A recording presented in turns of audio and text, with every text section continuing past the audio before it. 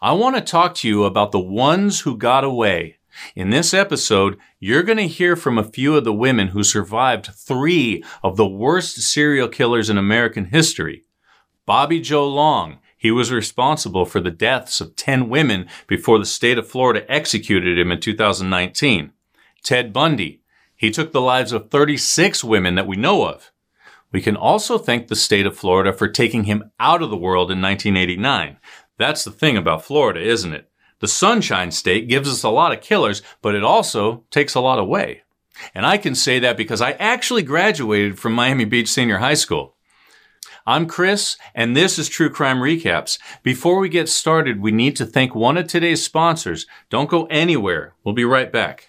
All right, now I want to introduce you to Lisa McVeigh Noland, the lone survivor of Tampa Bay predator Bobby Joe Long. On November 3rd, 1984, Lisa was riding her bike home after working a double shift at a Krispy Kreme in Tampa.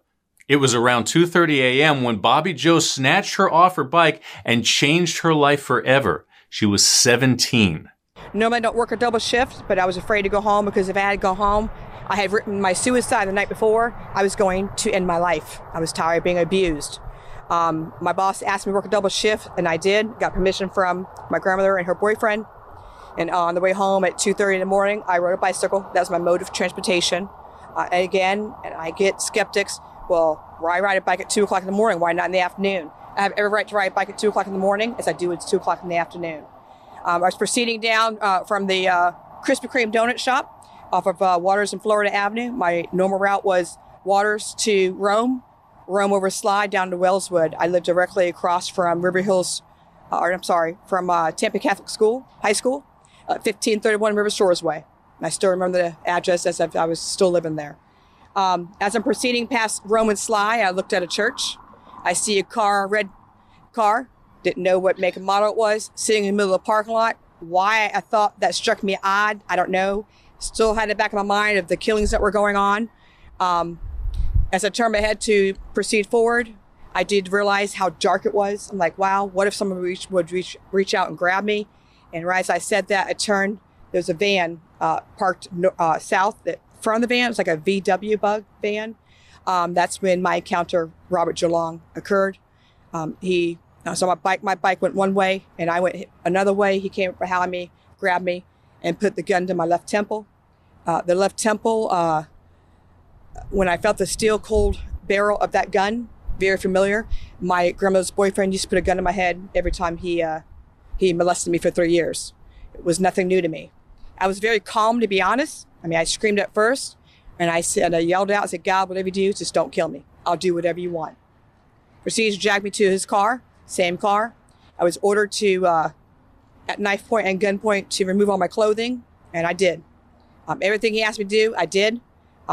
There was also an incident in the car before we took off. I had to perform a sex act on him. We won't go into details. After that, he had bound me, tied me, blindfolded me. Take your wrist, put a string around it, tie it. When you release it, what happens gets loose, right? I did that with my jaw. I wanted to be able to see beneath my blindfold. Now, I understand I was 17, not realizing I'm going to my survivor mode. I was going to do anything I can to get out of the situation. And understand, again, the night before, I wrote my suicide note. I was going to kill myself. Now, I'm trying to survive. I'm going to get out of this somewhere, somehow. He proceeds to drive off. I'm very good with sense of direction. He headed north on Rome. He took a right on Slide, which was east, and headed to the interstate. Windows were down. I could hear the knocking noise of a car that needed a tune-up. I could see a green digital clock. Once you go to interstate, you all know the window's down. What happens? The velocity of the wind changes. It gets faster. I kept seeing something shine in my eye. I couldn't think of what it was. He proceeded about 20 minutes, not knowing where he got off at. At this time, I don't know where I'm at. I still had no clothes on. I'm laid back in the seat. My clothes are on the carpet, not realizing, the carpet's being transferred to my clothing at that time, moving my feet around. We're proceeding to where he was going to take me. I did not realize he was taking me to an apartment building. It was like a strip plaza. When we got to the destination, all I saw was trees. And I start reciting the Lord's Prayer. This is it. This is going to be it. Next thing I know, he orders me to get dressed. I'm about dumbfounded about it as anybody else could be. Get dressed. I get dressed. I wanted to leave clues behind. At that time in my life, I was on my monthly cycle, and I ripped my tampon out, and I threw it into the car seat to save my life. Blood match, right? I used to watch a lot of crime shows back there, Magnum P.I., Airwolf, AMS 12. He proceeded to escort me out of the car, and I'm walking towards the trees. I'm thinking we're in a wooded area, and next thing you know, my hand's on a steel handle of a door. The window, I could see underneath my blindfold, the window was one window pane with little slats to break it down like to 8 different window panes. I proceeded inside. As I'm looking down, I could see it's lit up inside, from the ground. It was a green carpet, predominantly green, black, red, white specks in it. Got to the top floor, 19th floor. I counted the floors to see how many floors I got to run down if I was able to escape. I knew he was Caucasian at the time. After I got up to the apartment, because he reached for the door handle, and he's white, left-handed, carried a revolver in his left hand. Proceeded to walk in. I was ordered to undress. Stood there, and I don't know if he did this or not. I heard the sound of bullets falling into a trash can, some sort, something metal. Proceeded to escort me to the bathroom, and he gives me a shower. The next 26 hours, I was brutally raped by this monster. And I'm going to put it out there. It's not molestation. It's not sexual assault. It is rape. I endured that for 26 hours.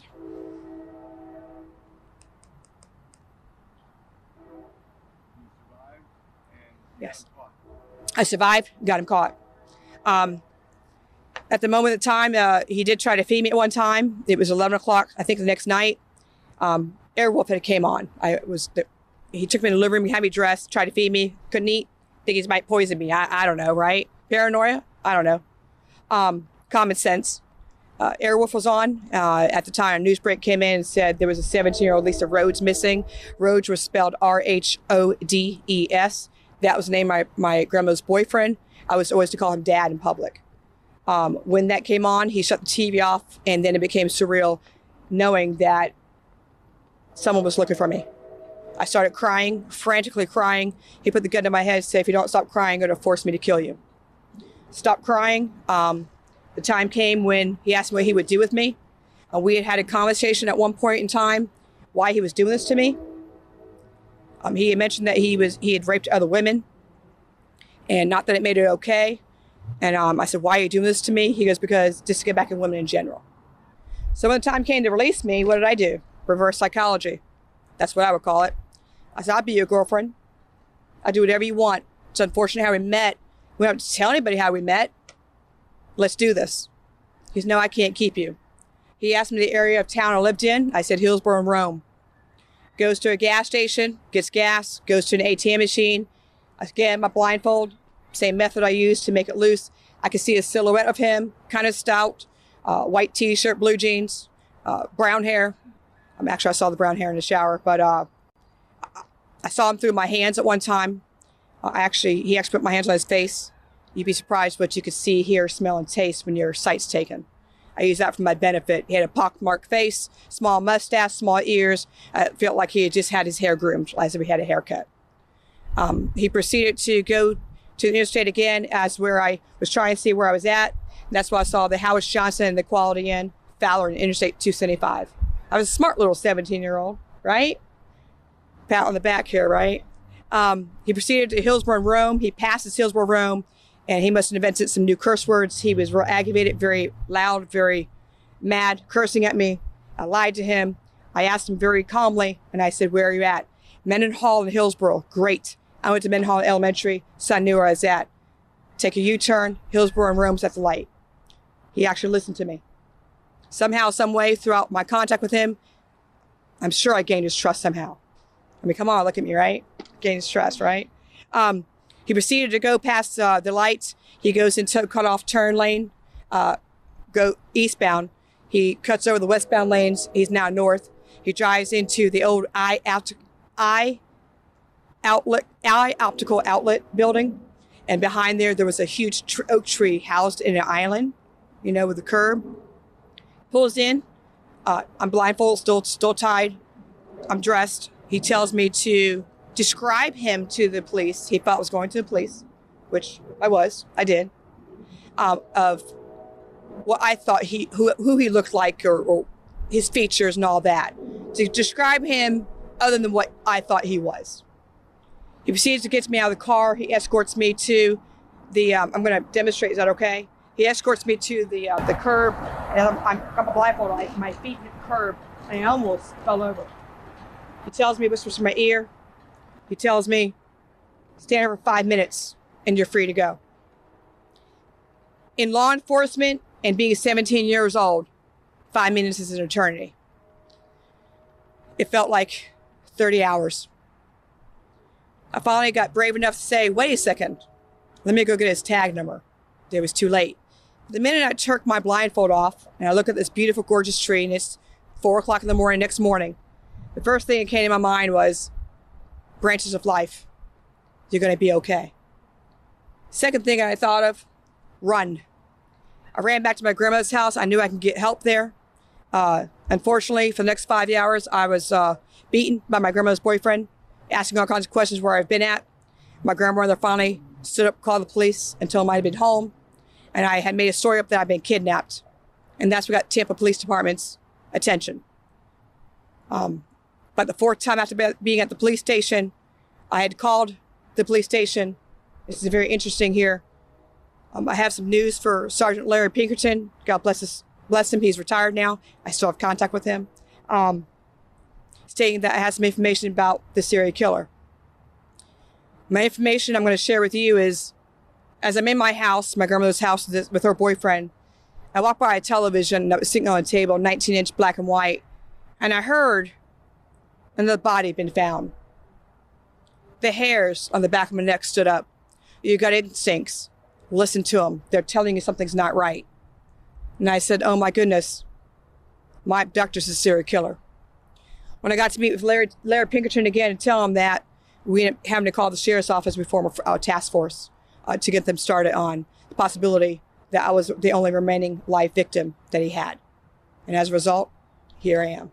Lisa is now a deputy with the Hillsborough County Sheriff's Office in Tampa. Her attacker, Bobby Joe Long, also had a pretty screwed up childhood. Unlike Lisa, he used it for evil and not good. He was born in Canova, West Virginia in October 1953. He shared a bed with his mother until he was 13 years old. Round about the time he stopped sharing a bed with his mother, he met his wife, Cynthia. They married from 1974 to 1980. Now, during that time, they had 2 daughters. The same year his youngest was born, he was in a serious motorcycle accident and had to be hospitalized for weeks. He was never what you might call a nice man, but after his accident, he evolved into an abusive sexual sadist. In 1983, he mailed pictures of his genitalia to a 12-year-old girl. Can we just break that down for a minute? This is 1983, so he had to first strip, pose, and take those pictures with an actual camera, then drop the film off at a developing booth, then pick it up, sort through a stack of photos to find the best shots that really showed off his package, find a stamp and an envelope, and actually mail the whole thing to a 12-year-old along with a creepy letter. Wow. The poor child who got this letter immediately took it to the police, and he was arrested. But he was out right away and back on the streets with an even more twisted plan. He scouted the Tampa classifieds for sales so he could show up like a prospective buyer and violate the female owners. The police say he was responsible for more than 50 attacks, earning himself the nickname the Classified Ad Rapist. In March 1984, he graduated to murder with Artis Wick. 2 months later, he struck again and again and again. 7 more women lost their lives to him before he abducted Lisa McVeigh off her bike. He went on to kill 2 more women before Lisa's description of him and his car got him arrested at a movie theater near his house in Tampa on November 16, 1984, less than 2 weeks after he abducted Lisa. Remember that red carpet in his car she mentioned earlier? It was found on all 10 of his victims, which is how the police were able to link them all to him. In April 1985, he was sentenced to death. His last meal was roast beef, bacon, French fries, and soda. He got the needle on May 23, 2019. He was 65 years old. Lisa was in the front row. She said she wanted hers to be the last face he ever saw. Here's what she had to say after he took his last breaths. Bobby DeLong, people ask me what I would say to you if you were standing in front of me, and here's my answer. Bobby DeLong, thank you. Thank you for choosing me instead of another 17-year-old little girl. The reason why I say thank you now is because I have forgiven you for what you have done to me. Had I not forgiven you, I might as well be in my own prison without walls. My life changed forever, and for the better. I chose not to remain a victim. I chose to live. I end my statement with one more thing, Bobby DeLong, to hear me loud and clear. Hear my roaring voice. May God have mercy on your soul. Long overdue. His daughter donated his brain to traumatic brain research at Boston University. Who knows? Maybe he'll actually do a little bit of good for someone else now that he's gone. Now, don't go anywhere. Coming up next are 3 of the women who survived Ted Bundy, right after this. Next, I want to tell you about 3 of only a handful of women who survived one of the most horrifying and prolific predators in America. I'm talking, of course, about Ted Bundy. In January 1978, Ted was responsible for taking the lives of dozens of women in Washington State, Oregon, Idaho, Utah, and Colorado. He was also an escaped prisoner. He ran all the way to Florida, where his bloodthirsty frenzy resulted in the infamous attack on the Chi Omega sorority house at Florida State University in Tallahassee. This is Kathy Kleiner, one of the 3 women who lived to talk about what happened that night. That night was very bizarre. It's something that I'll never forget. I was asleep in our room. We lived in a dorm style room in the sorority house, Chi Omega. And as you entered the front door, there were stairs that led up to the second floor landing. At that point, if you look to the side, left and right, you could see 2 hallways that the rooms were in for each of the girls that lived in the house. That night when Ted came up, he went into Margaret's room, which was the first room on the left, and attacked Margaret and raped her and strangled her, and then put the sheets up to her neck to make it look like she was sleeping. He then went in and attacked Lisa, and he did the same thing. He actually bit her at that point, which ended up being a way that he was convicted, because it was definitely him that made the bite marks, which meant he was in the house that night. When he came into our room, I had a roommate, Karen. We were asleep in our beds. The room was rather small. We had 2 twin beds on each side of the room.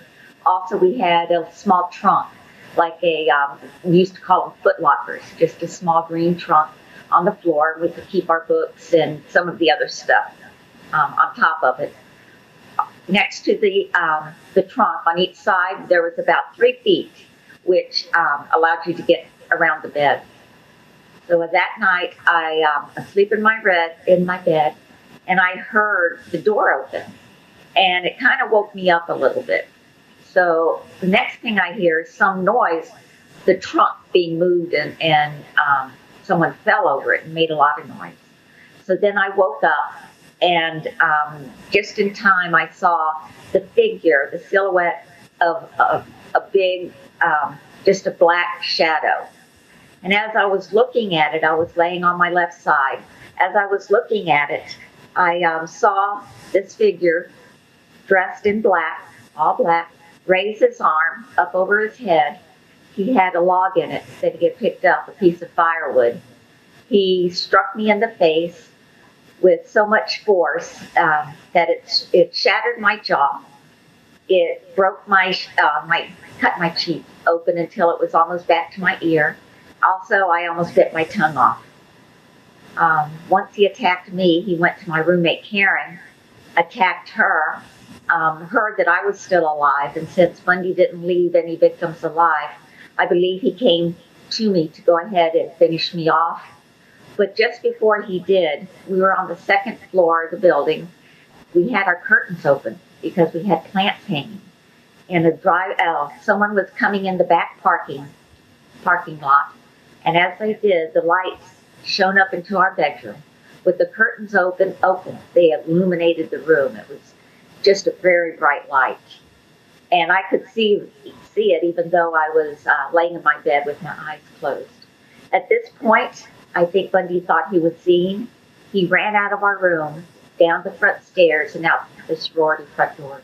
The headlights that spooked Bundy that night came from Nita Neary's boyfriend's car. He was dropping Nita off at the Chi Omega house after a date. When she walked in, she saw Ted running down the stairs and out the door. And that glimpse of the elusive killer made her the only eyewitness at his trial months later. In her interview with CBSN, Kathy described the aftermath of that attack. The physical part of it was pretty difficult. Since my jaw was shattered in 3 places, I had to have pins put in, and my chin had to be wired shut because there was no bone connected enough to go ahead and do the pins in it. I had my mouth wired shut for 9 weeks, which meant I could only drink what came through a straw, and that was fun. I didn't get to enjoy as much food as everyone else did during that time. I continued to have TMJ really bad. I've had several operations over the years. Actually, I had one 2 years ago, so this is still an ongoing problem for me. I recuperated physically and emotionally because I didn't want to be defined as a survivor. I wanted to get through this, to understand who he was and what he was. I've read every book I could find and watched all the movies because I didn't want this just to be a bad, scary thing. I wanted to put a face in a person. Then she focused on healing mentally. I wanted to talk it through because I think that helped heal me by getting it out of my system and just telling it so many times. It felt like it was more of something that happened and not something that happened to me, because that was too scary to think about. So I made the decision to talk about it, to open my mind, to read about it, because I wanted to be sure what Bundy was. He allowed people to see what he wanted them to see. He was very domineering, and he was very manipulative, and he showed the world what he wanted. He was always in control. And I think part of that helped me to heal also because I understood the other side of him and how he hid that from other people. In an interview with Rolling Stone, she said she got a job as a cashier at a lumberyard 3 months later to help get over her fear of men, a sort of trial by fire situation. She figured working at a lumberyard would put her in contact with lots of guys. 3 months after that, she married the boy she'd been dating. Mostly, it sounds like, because her parents wanted her to have round-the-clock protection. The marriage didn't last 10 years, but as it turned out, having a man around didn't save her from another brush with violence. She was robbed at gunpoint while working a new job as a bank teller. But hey, after surviving Bundy, a lousy bank robber wasn't going to stop her. She took the afternoon off, then reported to work as usual the next day, according to Rolling Stone. As for her roommate Karen Chandler, she told CBS 48 Hours she woke up in intensive care after the attack. Her skull was fractured, almost every bone in her face was broken. So was her arm and some of her fingers. But she was alive. And she went back to FSU and the Chi Omega house to finish her degree. But Bundy's reign of terror on January 15, 1978 wasn't finished. After being frightened away from the sorority house, he crawled through an open kitchen window in Cheryl Thomas's basement apartment a few blocks away. Police say Cheryl was probably his first intended victim that night. He may even have been stalking her for a week leading up to the attacks. She was a dance major at Florida State, and that night she went out to a disco, got home around midnight, ate a peanut butter sandwich, watched TV, and went to sleep. She woke up to the sight of Ted Bundy wearing a nylon stocking over his head with holes cut out for his eyes and mouth. He beat her within an inch of her life and left her for dead on her bedroom floor. But she was stronger than he thought. This is Cheryl testifying against him at his trial in 1979, a year and a half after the attack. I had 5 skull fractures and multiple contusions in my head. And because of the skull fractures, the 8th nerve was damaged and I lost the hearing in my left ear and the equilibrium. And I had a broken jaw and my left shoulder was pulled out of joint. And I was just pretty bruised. She wasn't sure if she'd be able to dance again, but she retrained her body and went on to get her master's in dance from a university in Texas. And she started working with the hearing impaired to help teach them to dance through it. A month after the attacks, he was arrested. In the summer of 1979, he was sentenced to death. He refused to pick anything for a last meal, so they gave him the standard dead man walking option: steak, eggs, toast with butter and jam, hash browns, coffee, and juice. He didn't touch a bite. He took his last seat in the electric chair on January 24th, 1989 in Florida. He was cremated and his ashes were scattered in the Cascade Mountains in Washington State. And do you remember the infamous Volkswagen Beetle he used to lure some of his victims to their death? It's on display at the Alcatraz East Crime Museum in Pigeon Forge, Tennessee. I'm not sure how I feel about that, to be honest. Should that car have been destroyed? While you think about it, we need to check in with today's sponsor and we'll be right back.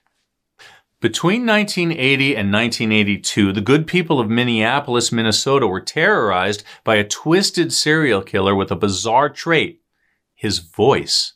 Paul Stefani was known as the weepy-voiced killer because of his habit of calling the police after his murders and the way his voice sounded when he did. You have to hear this. Please don't talk, just listen.